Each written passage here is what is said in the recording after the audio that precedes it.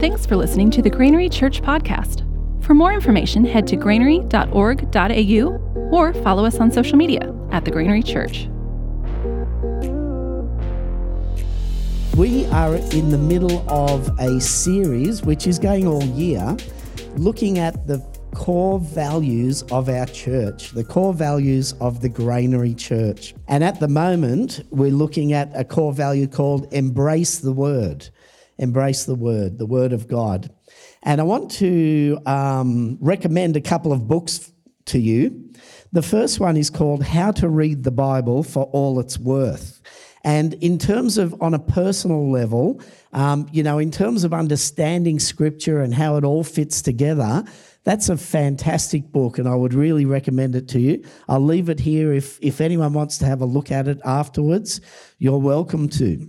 But the Bible has not only changed individuals and continues to change the lives of individuals, the Bible has actually changed nations. And this book here, The Bible in Australia, A Cultural History, has won a whole lot of awards, including the Prime Minister's Literary Awards winner. The Bible in Australia, about how from the time of the First Fleet, the Bible has impacted our culture and our lives as Australians. You've sort of got to like history a little bit to like that one. But if you like history and you're interested in what impact Christianity and in particular the Bible has had in this nation, then I would recommend that one. But not only that, the Scripture, the Bible, the Word of God, has made an impact on our world, especially the Western world, but really on the whole world. And this book is called The Book That Made Your World, How the Bible Created the Soul of Western Civilization.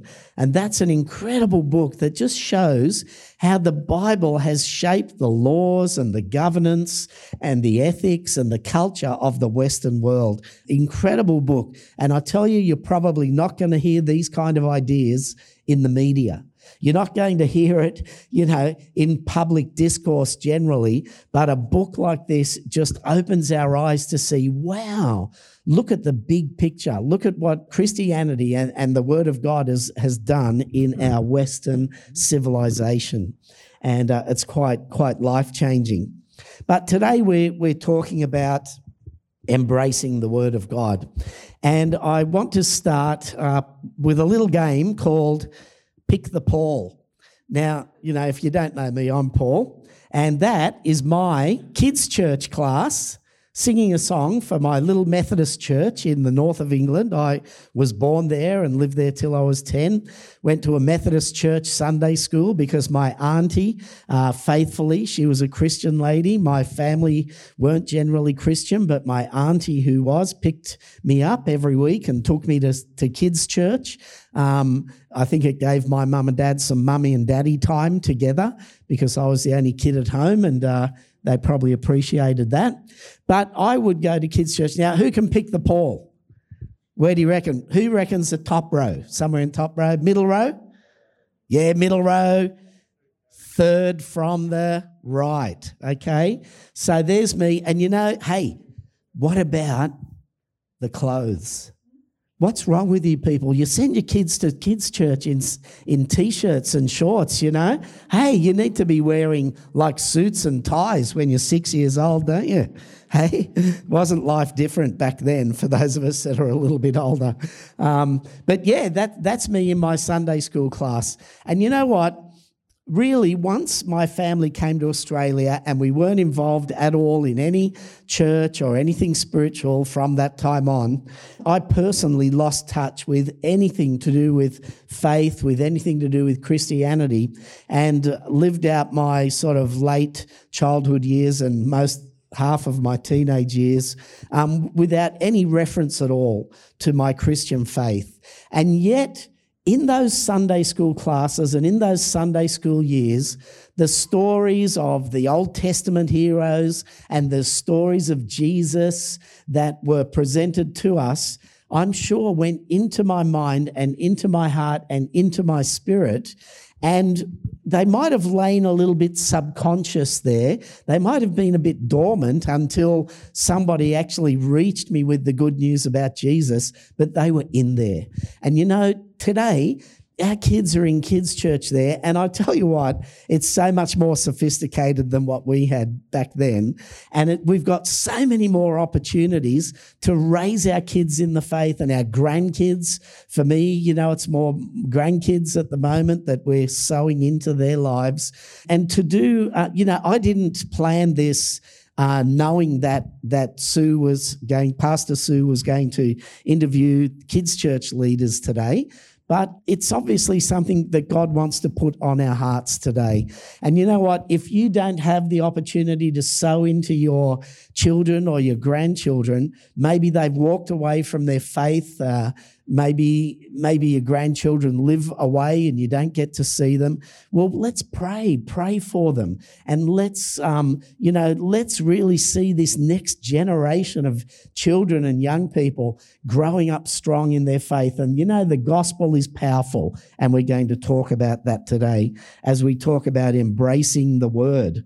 And I want us to have a look at a few pairs of things today in the word, especially in the New Testament. Things like Paul and Timothy. Now, again, in the light of what we've heard about children's church today, Paul the Apostle took young Timothy and mentored him in the Christian faith. His parents and his grandparents had imparted the word of God to him as a little child, but when he was older, Paul the Apostle took him and sort of apprenticed him in preaching and in Christian leadership. And so, again, we just see, the impact of generational faith and the impact of passing on the word to our children and grandchildren. I want you to imagine this for a minute.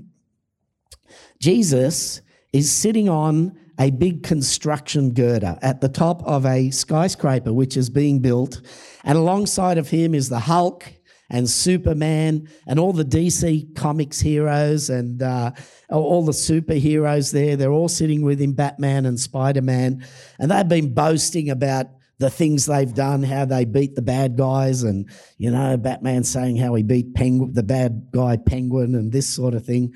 And but Jesus then starts to talk, and he finishes it off by saying, and that's how I saved the world. That's how I saved the world. Because the way Jesus saved the world is very different to the way these other guys did. Because let me tell you this, Lois Lane needed saving just as much as Lex Luthor. Now, that's a deep theological concept, folks. That is a very deep theological concept, because Lois Lane's the sugar and spice, girlfriend of Superman, and Lex Luthor's a bad guy. But you know what Jesus came to do? Save the whole world, not just from these really bad guys, but from ourselves, because each one of us as human beings is flawed. We're fallen, we're broken. Each one of us needs saving, because within us is a fallen nature that was created originally in the image of God, but fell, and we need saving as well. We need saving from the sin that so easily gets a hold of us, and that is a part of each and every person. So let's have a look at that idea that embracing the word of God is all about embracing this idea of saving the world, that the whole world needs saving. And not only that, God sent a saviour, Jesus, to do that job. So let's start with the very first few words of the Bible, Genesis chapter 1, verse 1. And this is what it says: in the beginning, God created the heavens and the earth. Now, when I was in Bible college, a long time ago now, I did a course on Hebrew language. And the Hebrew language, it's really different to English, And my Greek course that I did, I can still sort of understand a lot of that today. But the Hebrew that I learned in Bible college, about a week after I'd finished that course, I'd forgotten nearly all of it. But since then, language is learned best in a way when you're surrounded by that language, when you're living within a language environment. And so my wife and I have been several times to Israel, where we've been surrounded by this environment of the Hebrew spoken word and written word. And I can tell you that one thing that I learned very quickly was that the letters im, on the end of a word is the plural. So we add S to the end of our words. One word, two words, plural. One garage, two garages, plural. Well, in Hebrew, you add the letters im. And I learnt this at first when we were there in summer, and there was a lot of flies around because we worked on a communal farm called a kibbutz. One kibbutz, two kibbutzim, plural. And there were a lot of flies around, and I would hear this, svuvim. And svuvim is flies. One svuv, two svuvim. But in the beginning, Elohim created the hashomayim. In the beginning, God, that's plural. In the beginning, God, plural, created the heavens, plural. What the heck is that about? Well, look, right from the very first 4 words of the scripture, we're learning about the nature of God, and we're learning that this God is actually a plurality of persons in one entity. He is the 3-in-1. He is the Trinity because he is Elohim. He's the plural God who created the heavens, plural. And a couple of chapters later, we read about the fall of man, about how mankind disobeyed God and obeyed the devil, the serpent. When that happened and God came down to earth to talk to us about it, us humans, he said this to the devil, to the serpent. He said, I will put enmity between you and the woman and between your offspring and hers. He will crush your head and you will strike his heel. See, straight away, right at the beginning of the scripture, right at the beginning of the Bible, we have this idea that there is good and evil, but there is prophetically going to come a savior for this world who will crush the head of the enemy, crush the head of the serpent, Satan, destroy death, but there will be a cost to him as well, because the serpent will strike his heel. And so we get this beginning, right at the beginning of Genesis, this prophetic word that a savior was going to come and that mankind all need salvation, that we all need salvation.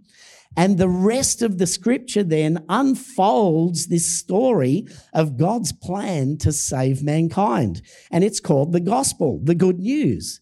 The scripture's the story of God's plan to save mankind, to bring salvation through a Saviour, the Lord Jesus Christ.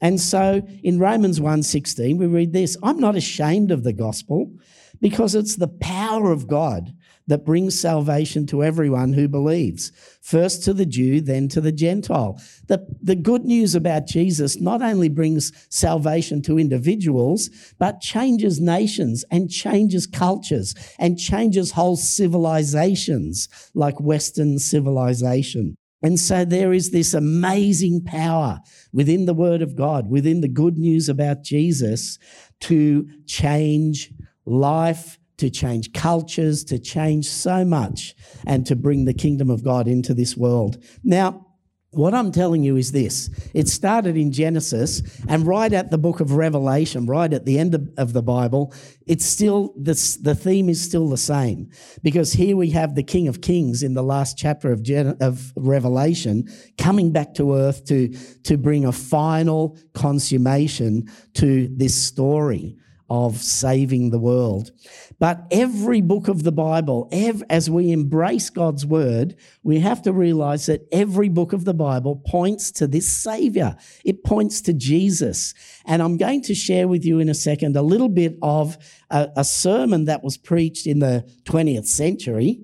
Some of you probably weren't even born then, but by a guy called Oral Roberts. And Oral Roberts preached a sermon called The Fourth Man.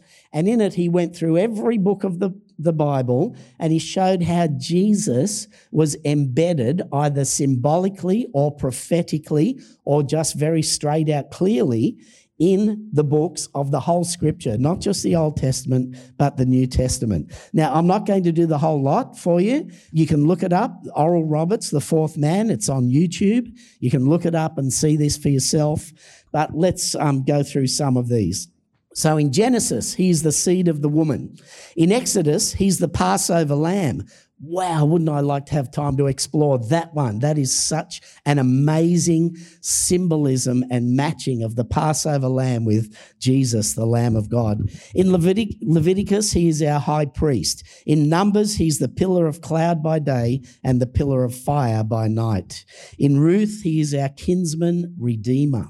In Nehemiah, he's the rebuilder of the broken down walls of our human life. In Esther, he is our Mordecai. In Psalms, he is the Lord our shepherd. In Proverbs and Ecclesiastes, he is our wisdom.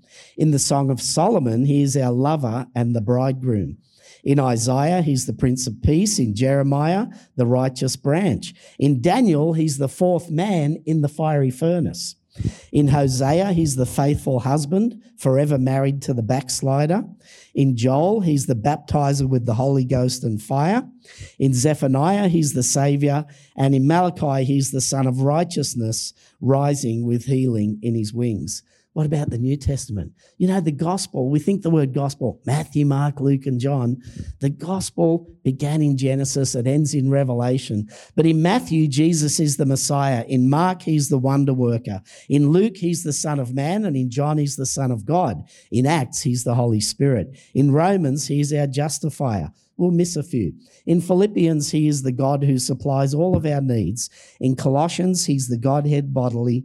In 1 and 2 Timothy, he is our mediator between God and man. And in Revelation, he's the King of kings and the Lord of lords. That's right. Genesis to Revelation, it's all about Jesus. It's all about the Saviour and it's all about salvation. And we're not talking today just about coming to have a relationship with God in salvation. We're talking about the full picture of salvation. Jesus came to save. He came to forgive us of our sins and to establish a relationship between us and God. But he came to heal. He came to set free. He came to deliver. And that ongoing work of salvation, as we embrace God's word, those things just continue to happen in our lives. The healing, the restoration of our wounded emotions, the changing of the way we think, the renewing of our minds. Now, one of the great minds of the 20th century was a man called C.S. Lewis, an incredible Christian thinker. And this is what is said about C.S. Lewis. C.S. Lewis left his childhood Christian faith to spend years as a determined atheist.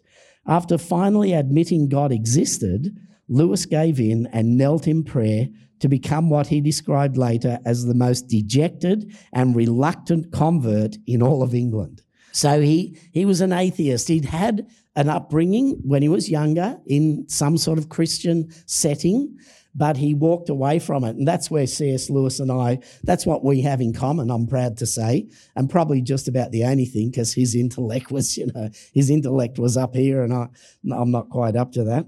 But C.S. Lewis was sort of dragged kicking and screaming into the kingdom of God by the gospel.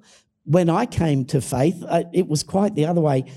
The gospel came to me. God came and grabbed me. He looked for me. And it was like all of a sudden the lights went on and I was born again in an amazing and quick way. It wasn't through years of studying to prove anything. It was just that I looked at my life one day and I looked at the life of Christians and I saw how different they were, and my mates and I weren't really like that. And I thought, I don't want this anymore. I want that. And when the gospel was preached, I had it was the power of God to salvation, and something changed in me, incredible. And that was because the Holy Spirit took that gospel, took the word of God and brought it to life. Now, I want to talk about that for a minute, about the word and the Spirit. Because if we embrace the Word of God, we embrace the Spirit of God. They have to go together.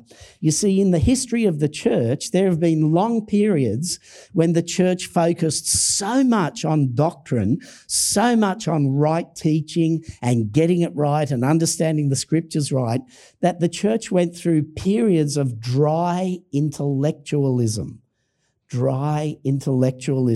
where their faith was completely intellectual. It was to do with the mind. It was to do with getting these doctrines right.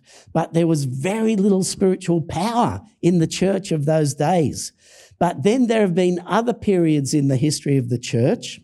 And look, don't get me wrong, the Reformation is changed, the history of Christian faith. But there was a dry intellectualism that came after that needed bringing to life. It needed the Holy Spirit to bring that word to life and to bring life to the word. And so, in the 1900s, we had the 1900s began with the Pentecostal revival, and that has swept the world and changed the world because the Holy Spirit now is seen as active in the church. And the Word of God and the Holy Spirit are both have a central place in the life of the church, pointing us to Jesus. The Spirit points us to Jesus. The Word of God points us to Jesus, the Saviour. And in 2 Timothy, this is what Paul said to Timothy, "For this reason I remind you to fan into the flame the gift of God which is in you through the laying on of my hands. For the Spirit God gave us does not make us timid, but gives us power, love, and self-discipline."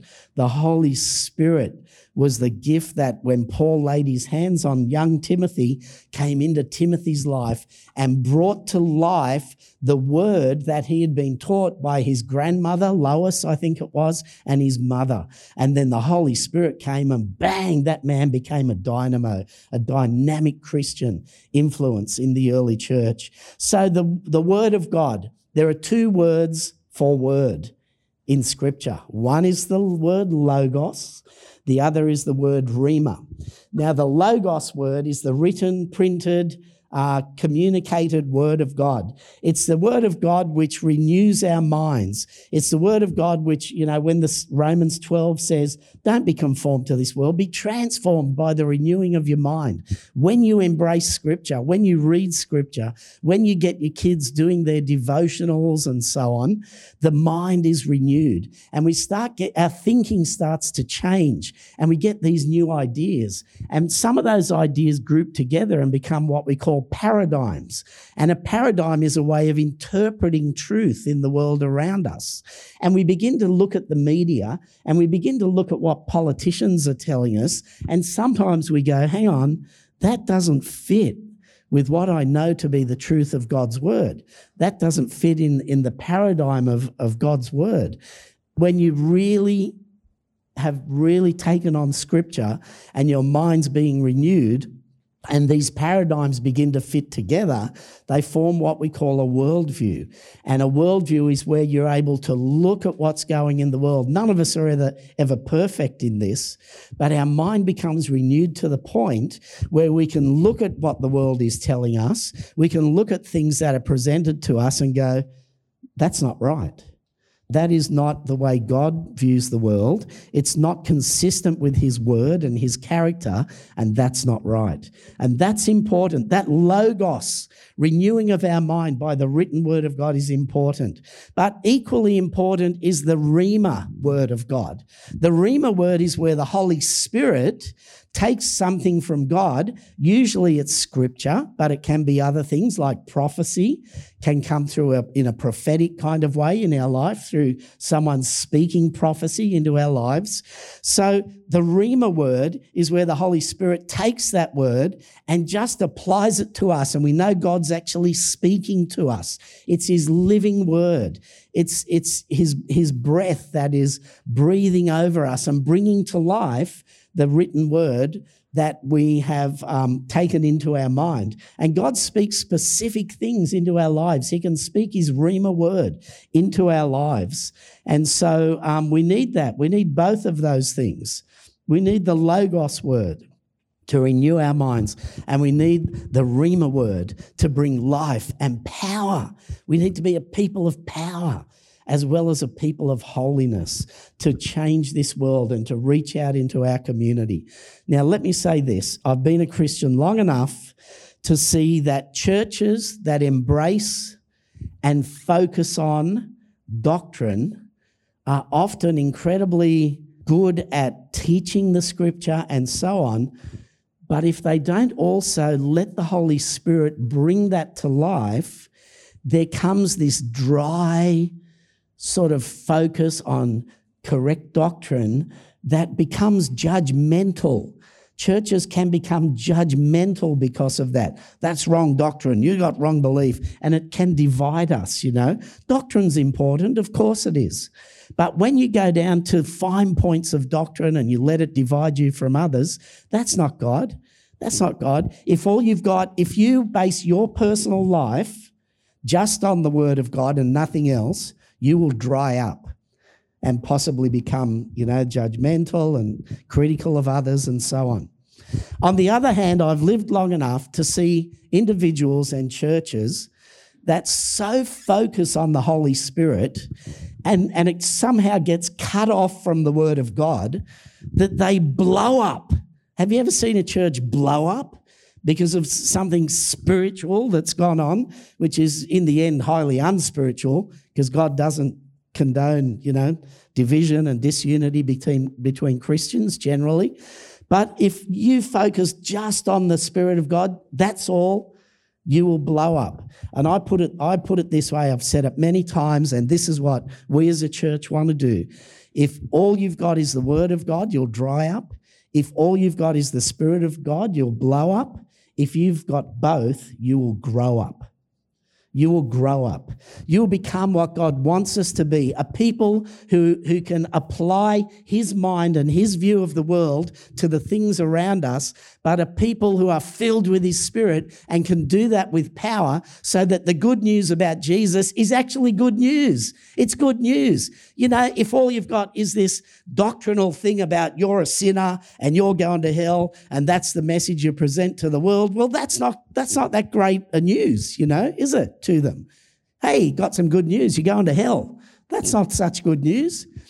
But when you've got the whole gospel and the Spirit of God and you're able to pray with people and release the power of God prophetically and in healing into their life, when you can share the gospel in a loving way, in a spirit of love and wanting to see people saved, then we'll see transformation in our society. So church, this is what I'm saying, and I've gone over time, so I'm going to stop right now with this. Let's be people of the Spirit and people of the Word. Let's open our scriptures. Let's get into it. Let's teach it to our kids. Let's allow the Holy Spirit, let's allow the Word of God to renew our mind, but let's be people of the Spirit as well. And if you're running dry on the Holy Spirit, you might want to come out and get some prayer this morning, because the Bible says be being filled with the Holy Spirit.